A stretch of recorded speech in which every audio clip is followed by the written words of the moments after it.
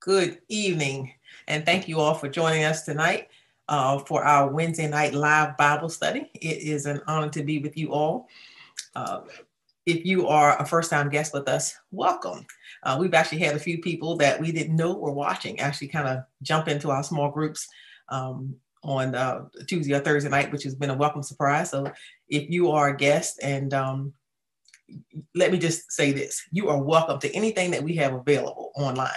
Our website is newarkupc.info, and there you can find information all about us, how to join a small group, where to submit prayer reports and praise reports, how to sign up for children's Sunday school, if you will, on the weekends. But everything you need to know about us is there. And you don't have to be a member of this church to participate. So be sure to check us out there. If you're a regular with us, welcome. We're honored to have you with us tonight. Some of you may have noticed you did not receive your Breeze 10-minute reminder. Well, Breeze is down, unfortunately. We have no control over that. But hopefully you managed to get your Facebook ding as a reminder and jump on time. So as most of you know, you've been listening this week. This week, our series is on the role of a servant. And tonight I'm going to be looking at the life of David and give you some examples of being a servant from David's life. You can grab your Bibles if you want. I don't have the ability to cast here. I'm primarily going to be reading to you out of 1 Samuel 16 and 17 tonight. But before I get started, I'm going to pray. I'm going to ask God to be in our midst. Jesus, we thank you, Lord, for the opportunity to gather together in your name. God, we thank you, Lord, that we can, even in this difficult time, we find a way that we can gather together, Lord Jesus, and to share your word and to connect with one another. God, we ask that you would be in our midst this night, Lord, that you would minister us through your word in Jesus' name. Amen. Amen. All right. So I mentioned that I'm going to go to David's life. And originally when I thought of this lesson, I thought about David's servant, his right-hand man, Joab, and David. I was struggling with which one to present you tonight, but I'm going to focus on David. And I'll say at the outset that really I'm going to just barely scrape the lessons we can learn from David's life. As I prepared for this lesson and I got in chapter 16 and 17, there's so much right here in those two chapters. And this is just the very beginning of David's life that we see. So I'm going to start in 1 Samuel 16. And verse 1 says, "Now the Lord said to Samuel, you have mourned long enough for Saul. I have rejected him as king of Israel. So fill your flask with olive oil and go to Bethlehem. Find a man named Jesse who lives there, for I have selected one of his sons to be my king." So as you can see here, King Saul is no more, and God is through with Saul, and he's on to find him a king who will be more obedient to him, a king, a better king, if you will, that will rule his people. And so he sends Samuel on this task to go to the house of Jesse and to select one of his sons to be his king. So verse 2 says, "But Samuel asked, how can I do that?" I'm sorry, let me backtrack. Saul is no more technically as king, but he's still acting as king. So here's Samuel's trepidation here when he says, how can I do that? If Saul hears about it, he will kill me. "Take a heifer with you," the Lord replied, "and say that you have come to make a sacrifice to the Lord. Invite Jesse to the sacrifice, and I will show you which one of his sons to anoint for me." So Samuel's recognizing this is a dicey situation. Saul could actually kill him if he goes and anoint another king while he's still living, but God gives him a cover. Go to Jesse under the cloak of the sacrifice, and I will show you which one of his sons to anoint for me. So I'm dropping down to verse 6. And verse 6 says, "When they arrived, Samuel took one look at Eliab and thought, surely this is the Lord's anointed. But the Lord said to Samuel, don't judge by his appearance or height, for I have rejected him. The Lord doesn't see things the way you see them. People judge by outward appearance, but the Lord looks at the heart." That's a lesson that we can all learn from what God said to Samuel there. Verse 8 says, "Then Jesse told his son Abinadab to step forward and walk in front of Samuel. But Samuel said, this is not the one the Lord has chosen." Next, Jesse summoned Shimei. But Samuel said, neither is this one the Lord has chosen. In the same way, all 7 of Jesse's sons were presented to Samuel. But Samuel said to Jesse, "The Lord has not chosen any of these." Then Samuel asked, "Are these all the sons you have?" "They're still the youngest," Jesse replied, "but he's out in the field watching the sheep and goats." "Send for him at once," Samuel said. "We will not sit down to eat until he arrives." So Jesse sent for him. He was dark and handsome with beautiful eyes. And the Lord said, "This is the one, anoint him." So David stood there among his brothers. Samuel took the flask of oil he had brought and anointed David with the oil. And the Spirit of the Lord came powerfully upon David from that day on. Now that was huge. So just imagine the stark contrast in David's life. I mean, David's just out, tending to his sheep and his goats, minding his own business. And, he gets called in before the prophet Samuel and is anointed king. And I'm sure David's going, "What's going on here?" So that's our first introduction to David. And it's as if David was sort of this afterthought. His father brings up all his sons and it doesn't even occur to him to bring David. So that's how highly David was thought of, should I say. And, it's almost, he's like, oh, yeah. And that other one is out there tending those sheep and goats. So Samuel anoints this young, least qualified, at least by human standards, even if that meant by appearance, because that's kind of what Samuel was going on. Oh, let me look at this one, not that he knew anything about the character of Abinadab or the other sons, but just by looks alone, Samuel was thinking, oh, this is the one. And so even by those standards, David didn't necessarily fit the role that Samuel, that God had called him to. So Samuel anoints this young and this least qualified shepherd boy to be the next king of Israel. Now, I don't think it's happenstance that God chose a shepherd to lead his people. And not just any shepherd, but one that did not take lightly his responsibilities. Now, we're going to get into a story here, and I'm going to show you what I mean by that. So we know that David was serious about his responsibilities as shepherd. Remember, we're talking about the role of a servant here tonight in this Bible study. And David was also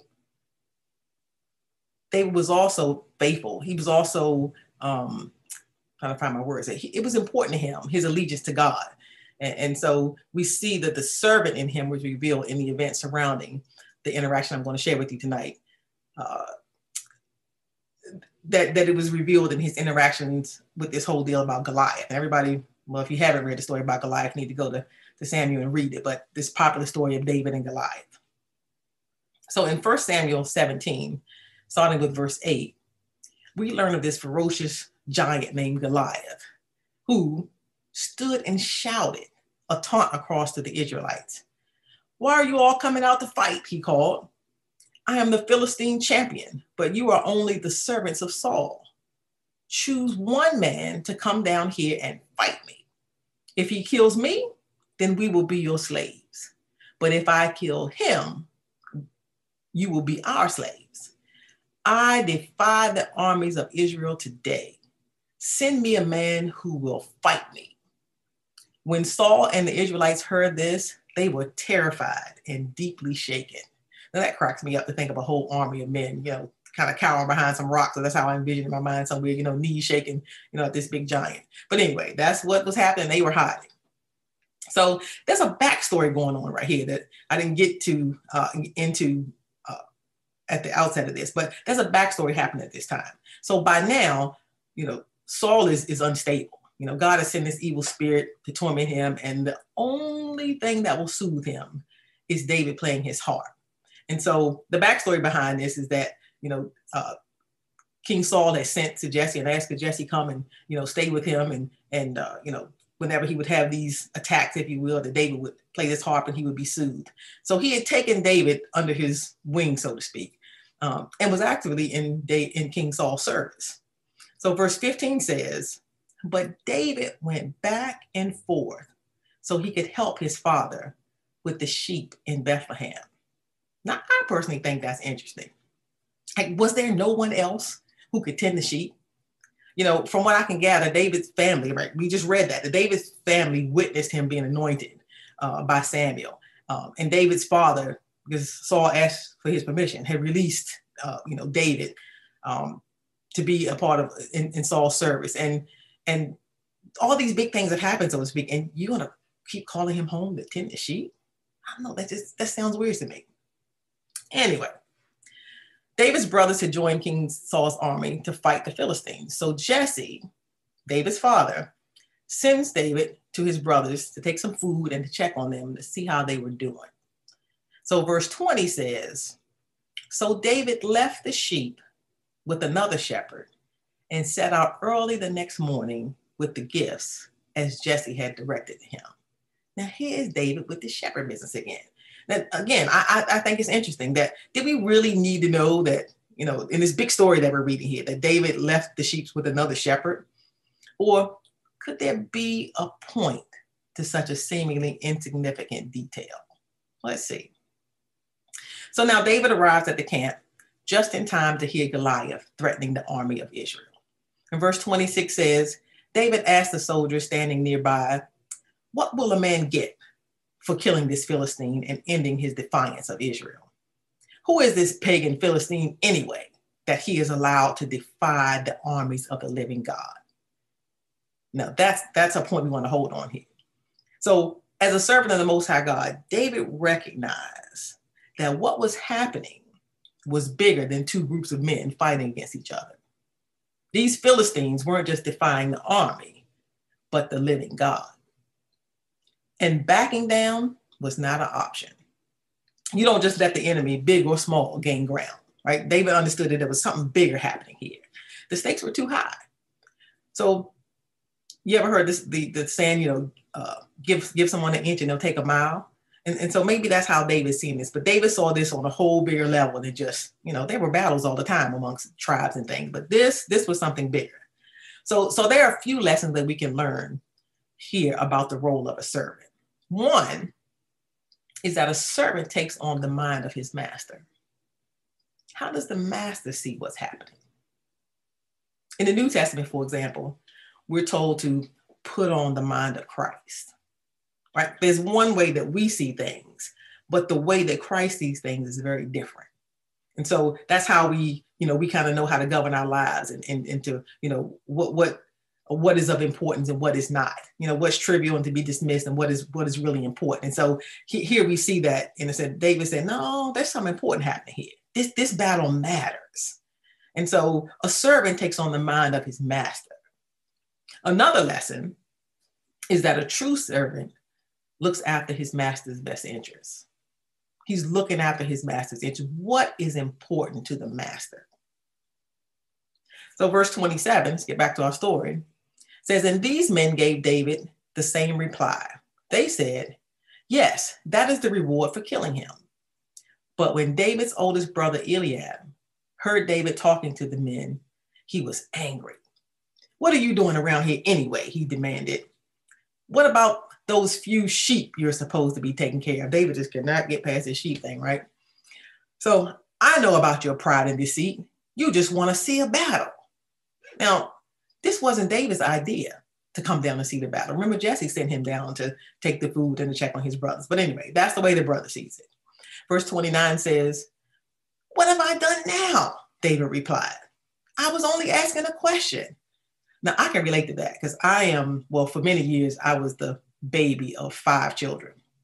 And I was the brat. And so I always found myself defending myself like that. What have I done now? My siblings would always accuse me of stuff. But I was actually most of the time guilty. But anyway, that's another story. Verse 30 says, he walked over to some of others and asked them the same thing and received the same answer. Then David's question was reported to King Saul, and the king sent for him. So somehow David asking this questions about what's the reward and have, somehow this gets back to King Saul. And in verse 32, David is saying to King Saul, don't worry about the Philistine, David told Saul. I'll go and fight him. Don't be ridiculous, Saul replied. There's no way you can fight this Philistine and possibly win. You're only a boy, and he's been a man of war since his youth. Now, remember when I started reading this story, this is like a story inside of a story. I said to you earlier that let's read this story to find out how I know that David was serious about taking care of those sheep, that he took his responsibilities as a shepherd seriously. So here it is inserted in the story of Goliath. In verse 34, David is replying to Saul, and he says, "But David persisted. I have been taking care of my father's sheep and goats," he said. "When a lion or a bear comes to steal a lamb from the flock, I go after it, and with a club, and I rescue the lamb from its mouth. If the animal turns on me, I catch it by the jaw and I club it to death."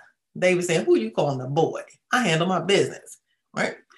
36 says, "I have done this to both lions and bears, and I'll do it to this pagan Philistine too, for he has defied the armies of the living God. The Lord who rescued me from the claws of the lion and the bear will rescue me from this Philistine." David had full confidence. Now I want you to notice something here, right? Because we're talking about this role of a servant. David had full confidence, not because he was so strong. He was a boy. Sounds like he was even small, but his confidence wasn't in him. His confidence was in the God he served. So as we're looking at this role tonight of a servant, we find here some other lesson that we can learn in Saul's explanation in David's explanation to Saul for why he was equipped to take down Goliath. And it reminds me, his response reminds me of what Jesus said about himself in John 10, verses 10 through 14.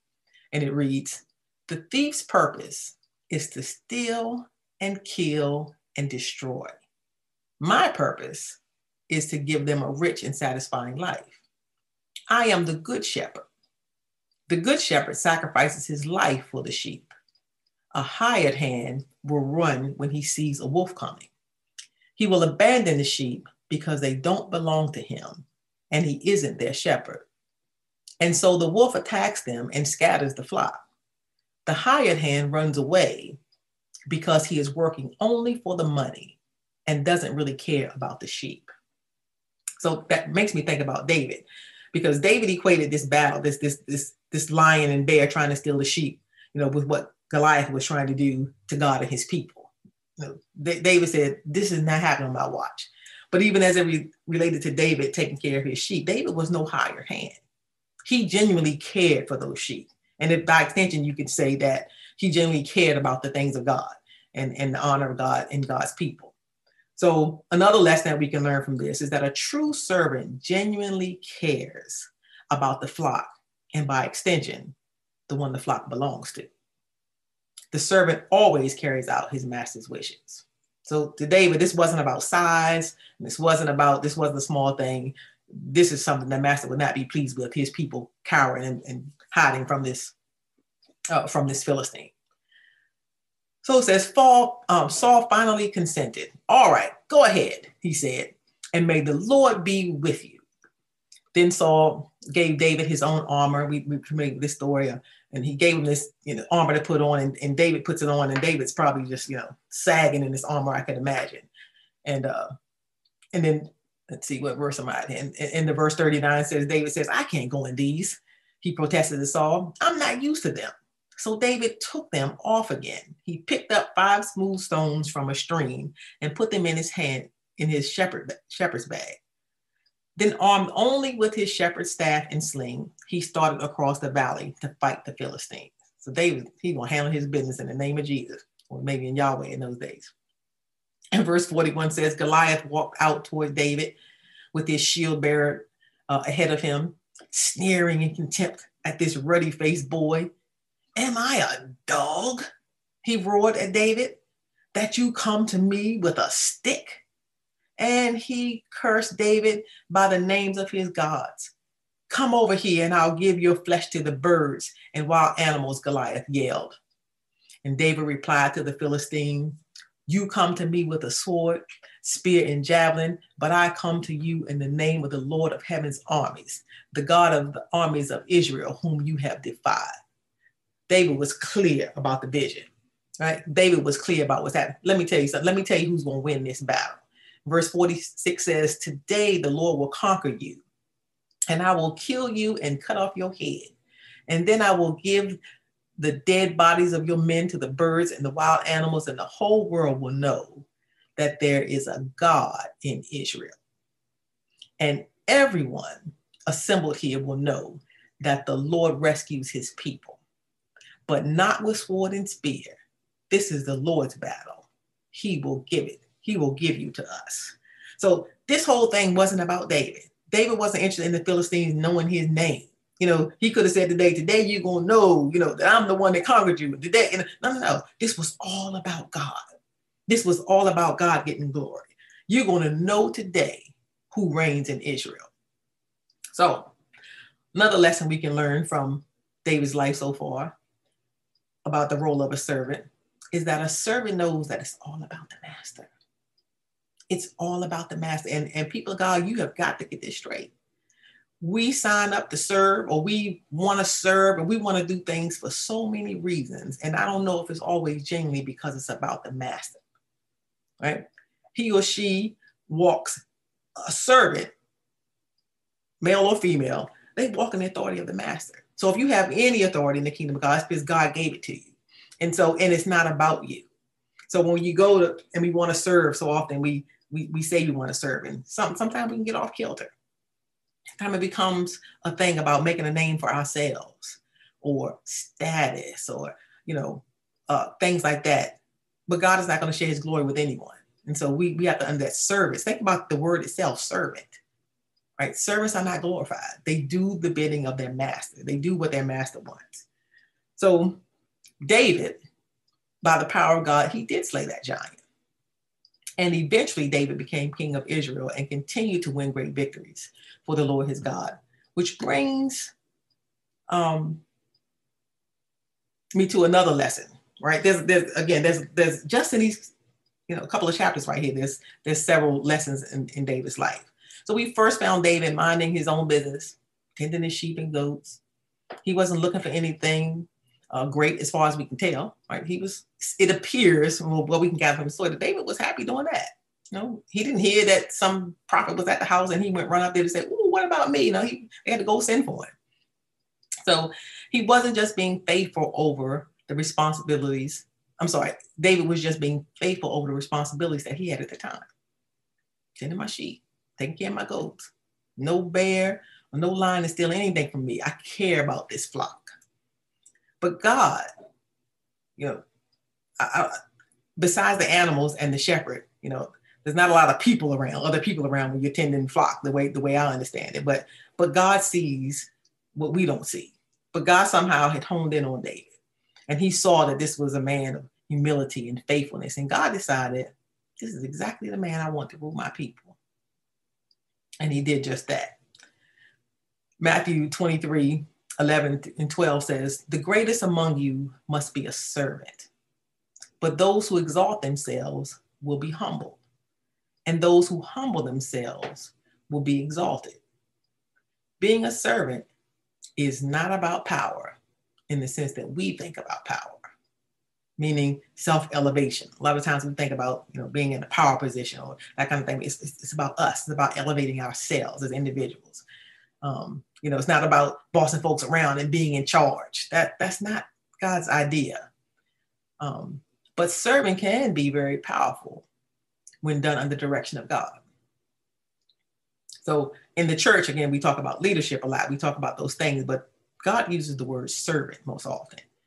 And here he says that the greatest among you must be a servant. There's this inverted thing going on.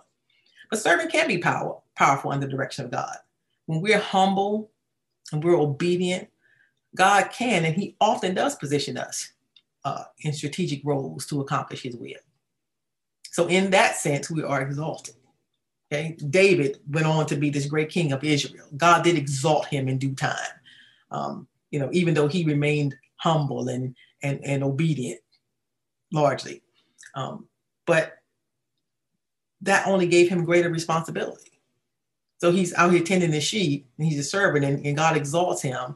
And there's a whole lot more responsibility to govern a whole kingdom of people than there is to make sure a lion doesn't steal a sheep, right? So there's even more responsibility so often. So it's not the sense of power the way we think of it, right? That there's more responsibility. We become more of a servant. David had to serve all those people of Israel. David was responsible for those people of Israel as king. And there was times when he blew it, and it cost the people, cost his wives, cost his children. And so there's a responsibility that goes along with it. And when we understand this responsibility of the servant, we might not be so gung-ho about it sometimes. But anyway, so when we want to serve, it shouldn't be about seeking to be somebody. No. It should be about, how can I help God further his kingdom? What can I do to help God's mission be accomplished? And so when looking at David's life as servant, another verse comes to mind from Matthew 25 and 23. It says, the master said, well done, my good and faithful servant. You have been faithful in handling this small amount. So now I will give you more responsibilities. Let's celebrate together. So David, you can look at his responsibilities as a shepherd, if you will, as a small thing, right? But he was faithful over that. David was serious about that. It may seem insignificant. Sometimes we look at in the church and we look at the different roles, if you will, of serving, different areas of serving. And some of these we deem, nobody can see me over there. Or, that job, what's the big deal about that? And, I don't want to do that. And, if we're not maybe in an upfront role or a role where everybody can see what we're doing, we deem those, we deem that area of service insignificant. But I don't know who all other than David's family knew he was out there in the field, but God knew where he was. And even besides that, it takes all these little things. If I just bring it to the church, for example, it takes all those little things to make things happen. You might not think cleaning the bathroom is important, but when you go in that bathroom and it's dirty, you'll understand how important it is. And so it's not about, elevating. It's what can we all do to further God's kingdom? Where can God place us in his body? What can we do to make it happen? All of those things are important. So here David was faithful over something seemingly small, but he took it seriously. It mattered to David. And God elevated him, if you will. In fact, so much so that David goes down in history. This is one of my favorite lines here, as a man after God's own heart. Right? David, he got it. He understood what God was trying to do. He understood the heart of God. He was a man after God's own heart. Flawed as he may be, we all are, right? None of us are perfect. You heard that lesson the other night from Meg and Erica, right? None of us are perfect, but we can please God. We can get in alignment with God, right? We can all be pushing in the right direction. God, what would you have me to do? David was known as a man after God's own heart. And as servants, that's exactly what we want to be. We want to be men and women after God's own heart. We are in his service. So one last verse for tonight comes from Luke 1:67 through 69. And this is when Zechariah was prophesying. And Zechariah says, it says, then his father Zechariah was filled with the Holy Spirit and gave this prophecy. Praise the Lord, the God of Israel, because he has visited and redeemed his people. He has sent us a mighty savior from the royal line of his servant David, just as he promised through his holy prophets long ago. So here we see, in this prophecy, we talk about the coming of Christ, that he came in this royal line of this servant David, not King David, right? And I thought that was noteworthy here that he's not known here in this verse that is, again, talking about the coming of Christ. He's not known here as the King David or the shepherd David, but he's in the royal line of his servant David, right?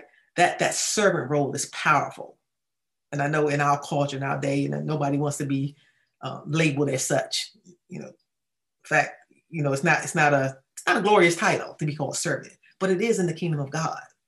It is in the kingdom of God. It's like the greatest honor that we can have actually is to be a servant of the Most High God, right? To even think that God would include us in his work.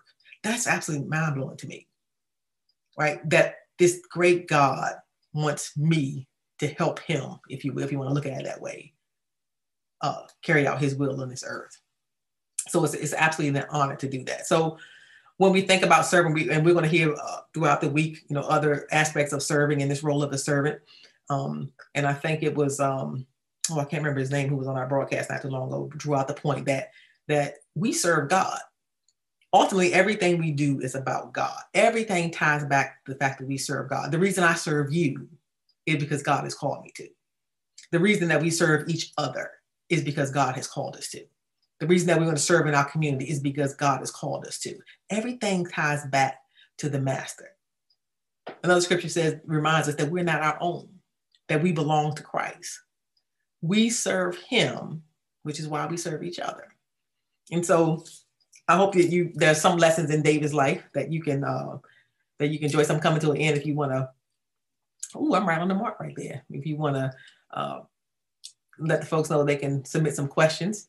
But yeah, ultimately we serve God, and everything we do, God even says that everything we do it unto him, right? We're in service to our King. And looking at it that way, there's nothing too great or too small that God can, I'll speak for myself, can ask me to do, right? When we're in service to the King, God, it is amazing that he would include us in his work. So I'll leave you with those lessons tonight. And I don't know if you guys have any questions. I know that's a popular story. But David's life, that was just the very beginning. His life was rich. There are lots and lots of lessons that we can learn from David's life. Even as he became king, you saw that I find that he had a very unique perspective of how he would deal with God's people. He highly regarded God's people. Even King Saul, who was referenced in this initial part of the story, who eventually, I'm saying this, I know this is a popular story, but, who eventually, sought to kill David, even when David had the opportunity to kill Saul, and rightfully so. He's running for his own life, and he ducks and he dodges Saul, but even when he had the opportunity to kill Saul, David would make this statement, far be it from me to stretch forth my hand against the Lord's anointed. He had such honor for God's people. And, he really had the heart, again, of a servant. This is not about me. God takes care of things. I work for him. And I'm going to do right by his people. Those who are not even doing right by me, but even those who are.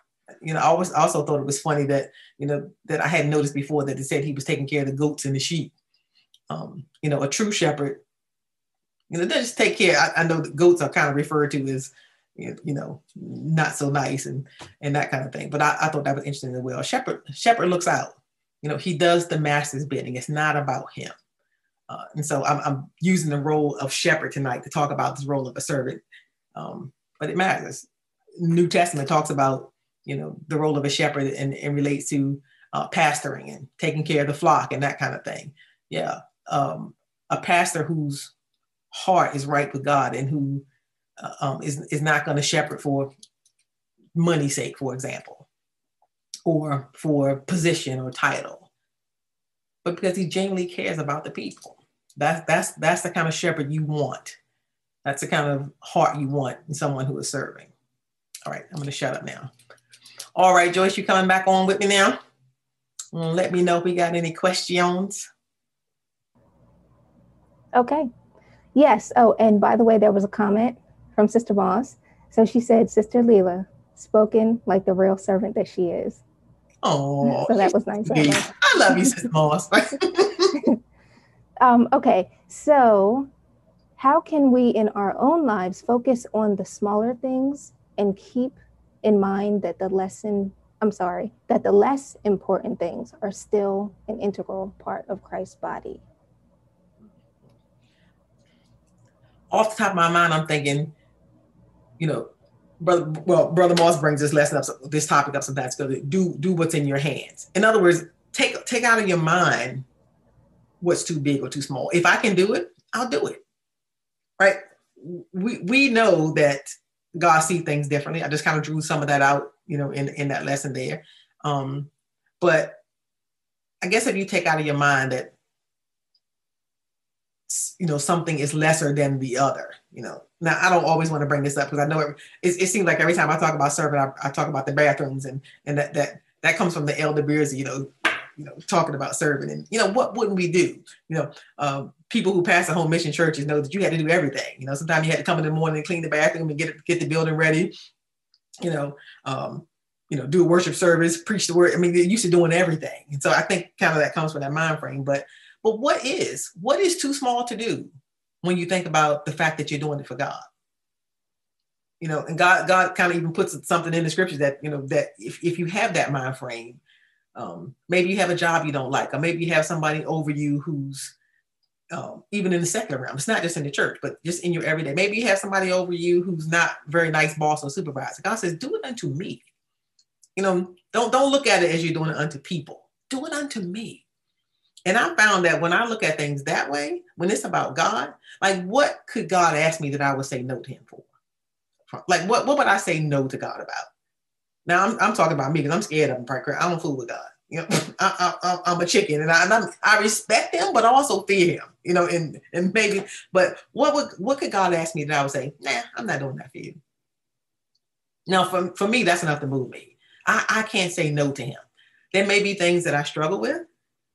There's things that maybe God asks of me that I think are difficult, or I think that are challenging, that kind of thing. But I don't want to say no to them. I may just have an issue with doing them. So I have taken off, not saying no to God. So maybe take the hierarchies off of things. Again, I mentioned, the toilet thing because, some people say, oh, that's low and that's menial, and, I'd rather be doing this and I'd rather be doing that. But if it's all necessary for the kingdom, if it's all necessary for God's work, and I know I went to a physical campus thing, but when I think about church, I think about that. We talk about, when guests come in and people come in, when people come into your house and they see your house is out of order, that's kind of weird, right? I mean, but when people come into our church, our facilities even matter. So I'm just, I took it physical here, but what doesn't matter, right? It all matters, in the grand scheme of things. And so again, do it unto God. Okay. Yes. So what do you think was the greatest reason God accepted David and rejected Saul, even though David committed such a great sin? Well, such great sins. So there we go again. We say just such great sins, right? I notice I say we say. Okay, I'm not at all obviously condoning David committing adultery, right? Murder. Like that just went off the track terribly, that whole night with him and Bathsheba. I'm sure he regretted that day, for the rest of his life. But we do know that God is forgiving, right? That our mistakes don't define us. Okay. There was lots of great things David did before that. In fact, there were lots of great things God did after that. But we also know that God is about relationship. So, so God's not, again, I know we've covered that in some prior series, but God's not looking at us and saying, oh, you made that big mistake. That's it. You're done. I'm going to write you off. That was a blip, a bad blip, but it was in the grand scheme of their relationship. David was also, if you look at how David handled that, David was also very humble, which was brought out earlier in that, some of the scriptures I just read from you from 1 Samuel 16 and 17. David was humble. David humbled himself. He owned that sin. He repented. He confessed. And that's the thing that God asked us to do, right? To make it right. He didn't hide from it. I mean, it got out of hand, but when it ultimately came down to it, David owned it. He did what God asked him to do. He repented. He got up, he anointed his head, and he went on with life. And so we know that with Samuel, for example, there seemed to be a repeated thing happening with Samuel. And not that God doesn't necessarily, there was something deeper. Okay. In the story. With Saul. Obviously, there was something deeper happening with Saul. And there's some things that we don't know as humans. As it was said when Samuel went to anoint David, that you guys look on the outside and I look on the heart. That heart is something that only God can discern. So we don't know from the story anyway, what was in that thing that Saul was doing that really made it so bad. But God knew, and he wasn't accepting it. And maybe it was a response. I also, if I recall correctly, and I don't have the details of what happened with Saul in the top of my mind right now, but if I recall correctly, Saul didn't own it. Saul made excuses. Paul, Saul had a different reaction when he was confronted with what he did wrong. That much I do recall. And those kind of things matter. Don't make excuses with God. When you're struggling with something, own it. When you messed up, own it. Repent. But don't make excuses. God does not like excuses. So those that could have been the difference.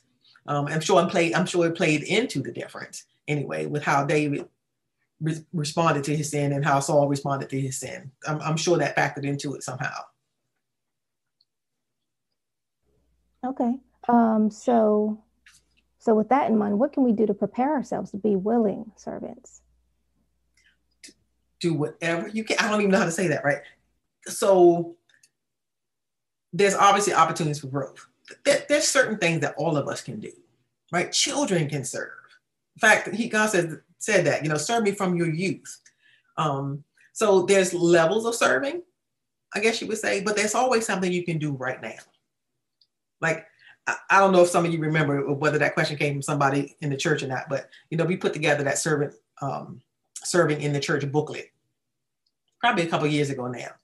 When we put that booklet together, we included everything in that book. Like it is so itemized, the things that you can do in the church, from cleaning to working the AV to greeting, ushering, the music. I mean, there's so many things in there. And the whole idea behind that is that there is something that everybody can do.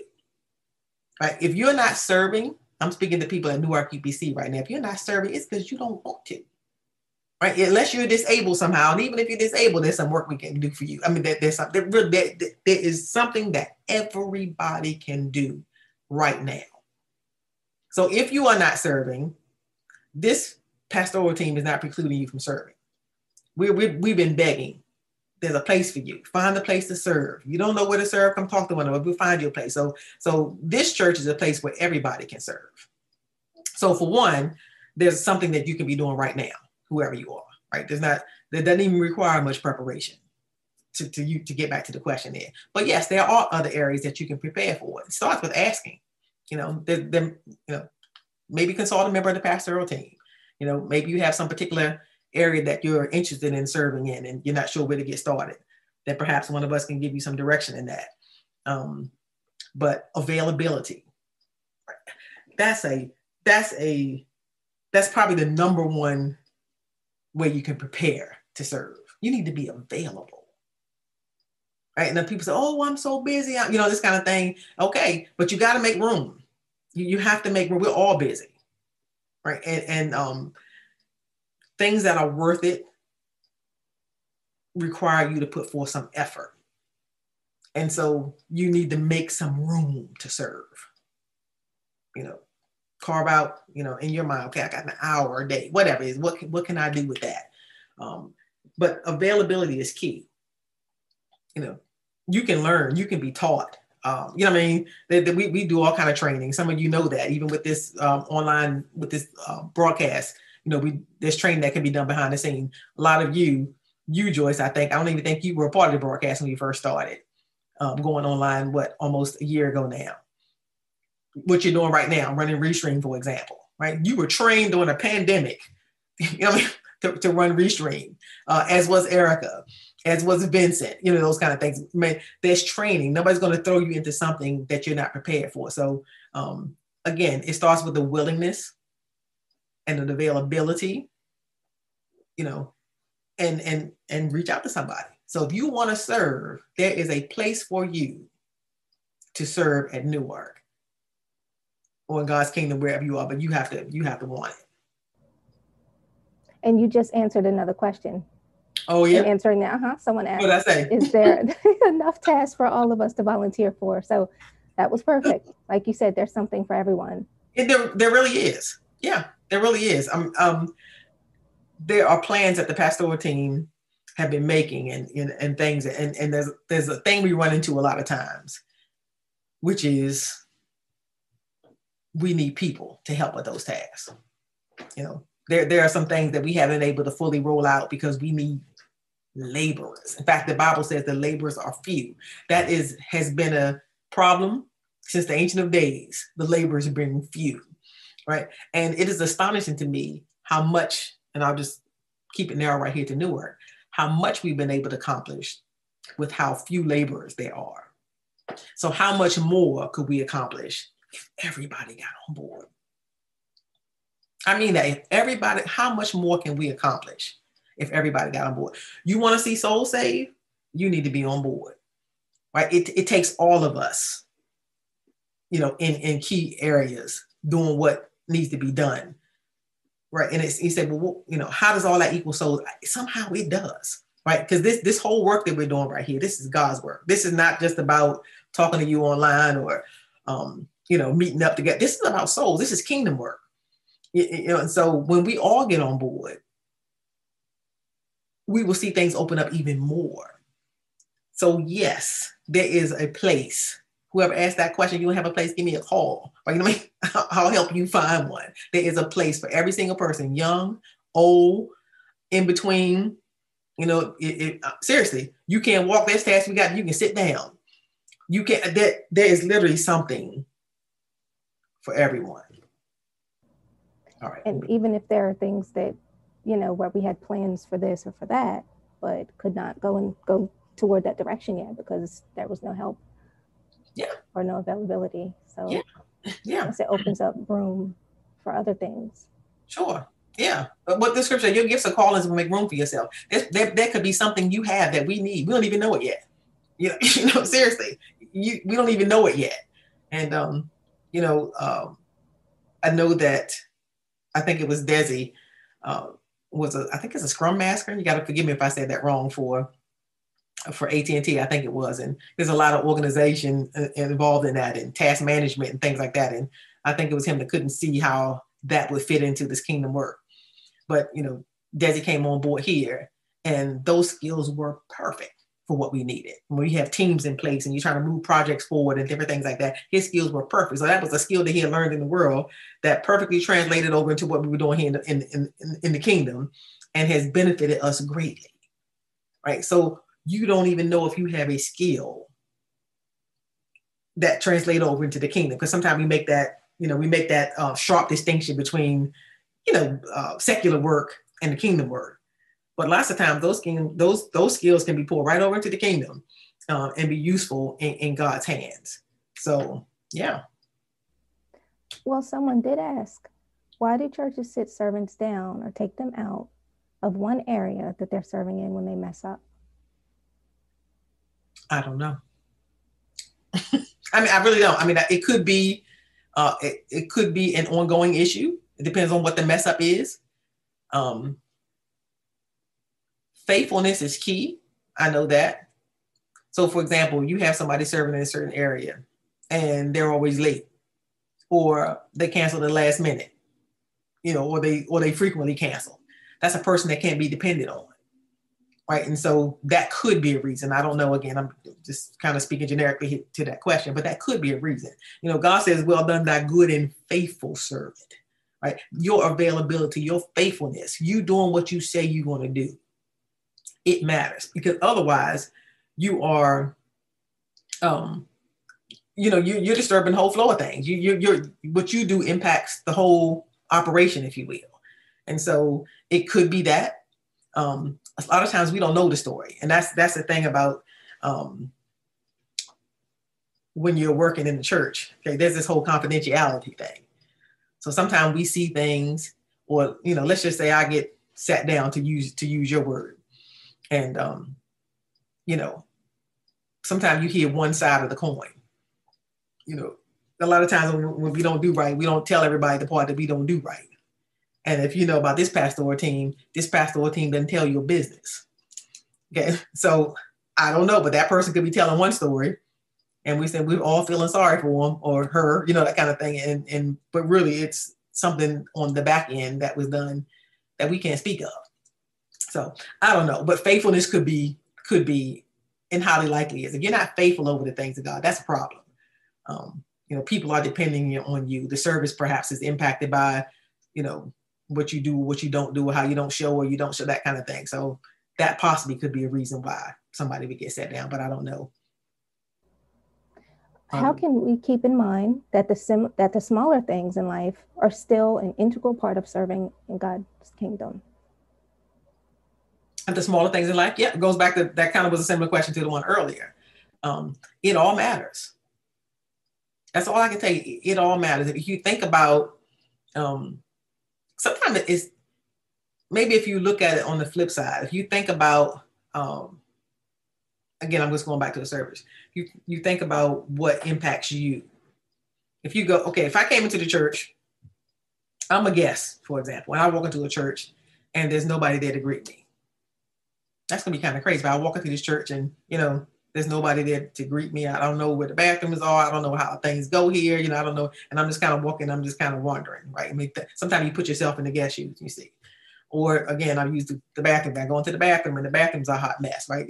I heard somewhere that statistically, that's like a sure way to have people not come back to your church, is if they come into your bathroom and your bathrooms are nasty. That's one of the reasons when people say, I'm not coming back here again. Right? So simple things like greeting people and having clean facilities, okay? Because whoever asked this question talked about what seems to be little things, right? Those are a lot of things we don't want to do. Right, but they matter. So sometimes maybe it's putting on a different hat and looking at it from a different perspective and go, oh, okay, I can see why that can be important.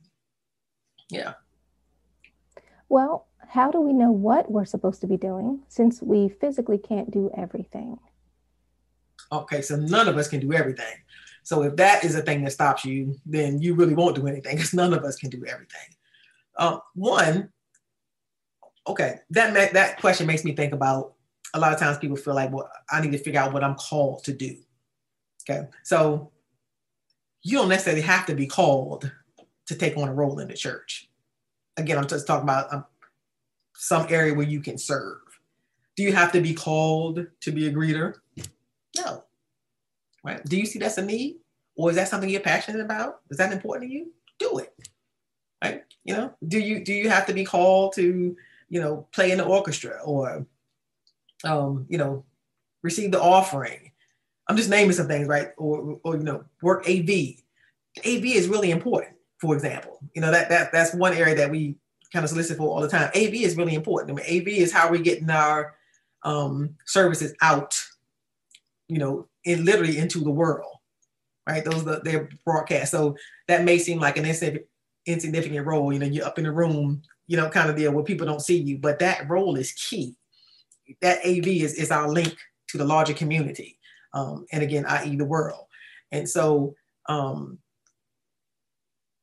you don't necessarily have to have a call is my whole point. You could just have a desire. Just want to be a servant. Where can you use me, God? Right? What can I do? Maybe that's a better way of saying, what can I do? Okay, I can do this. I'm going to do that. Real simple. Now, as it may apply to a larger call, for example, right? Then that's something you need to consult God about. Ask God, what would you have me to do? Right? That was Saul, New Testament Saul, not King Saul. I know we're talking about the story of David, so our minds are easy to go to Saul. But when Saul had that interaction in the New Testament on the road to Damascus, and God knocked him off his keister and got his attention, and when God revealed to him who he was, I know you said right, and his response to God was, "What would you have me to do?" Okay, and God gave him direction, go and see Ananias, and and my point is, ask God. If there's something specific, for example, if God wants you to do, simply ask him and be open to his direction. But one way you want to find out, or one way that you can find out, I always call that pushing doors, right? Try some things. Sometimes you find out what you're good at, or perhaps even what God has called you to by doing some things, right?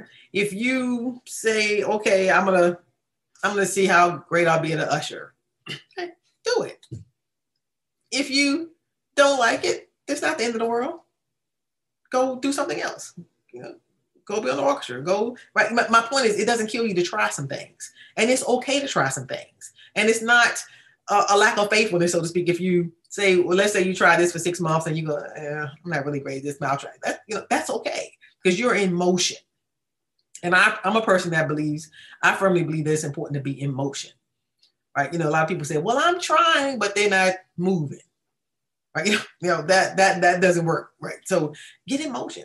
Let's just be a person of lip service, right? Get on board, do something, start somewhere. And a lot of times we find our way while we are doing. And I found that that's actually the story of my life anyway, that you find your way while you are doing. But while you are sitting, well, you're most likely going to be sitting. That's just the way it works. Yeah, I agree with you. I never thought I would actually learn at the church. I mean, so far as skills, outside of the Bible, or even get to grow certain skills, that I already had. That never crossed my mind. Yeah. And that's a good point, because a lot of times I just said earlier that, sometimes we don't see how our secular skills can, be translated over to the kingdom and work. But there are many skills that many of us have learned right here in the church that have benefited us in our secular world, right? We learned about good stewardship, right? We learned how to be good servants, for example. We learned how to be faithful. We learned how to be, like, on your job, you ought to be the best worker. Right. In other words, you shouldn't be the one late all the time. You shouldn't be the one slacking off. You shouldn't be the one, in the gossip circle, right? At work, you get to represent your king. So at work, you're the best. You're on time, right? You working your full 8 hours or however many times it is. I mean, you have a good reputation. Your boss knows you can depend on them. And so, but why don't we learn those skills? Because we honor God with our whole life. And so those are things that can benefit you out there as well. And to go back to the story of David, can actually lead to you being elevated. Because sometimes you have some of the best workers. And I was a manager at Christianity Care for 16 years. And sometimes you have people who are highly skilled, but they are not faithful. They're late all the time. They're shucking and jiving all the time. They can do the job well. But, getting them to do the job is a whole nother story. They're the people you want to get rid of. But then you have other people who they might lack an ability, but they have desire. They want to learn. They're on top of their game all the time. Like I said, they're on time. They can be depended on. Those are people you want to keep, right? Going back to that availability thing, going back to that desire thing I was talking about earlier. That God can work with us. Again, the saying is, He doesn't need our ability. He needs our availability. God can teach you everything you need to know. He is great at a download, I call it. It's amazing what God can teach you exponentially in a short period of time if your heart is willing. So anyway, yes, I don't remember what the question was. Okay, well, I have another one for you. It seems crazy that King Saul would let David fight Goliath. What do you think it was that caused Saul to believe in David, and how can that influence us as servants? So I think that's a good one. I think Saul was just glad somebody had enough heart to, right? Because he was right along with his men, scared to death of Goliath. But remember, okay, so when Samuel anointed David, right at the end of that, it says that the Spirit of the Lord was upon David powerfully. I can't remember exactly, like from that day on, right?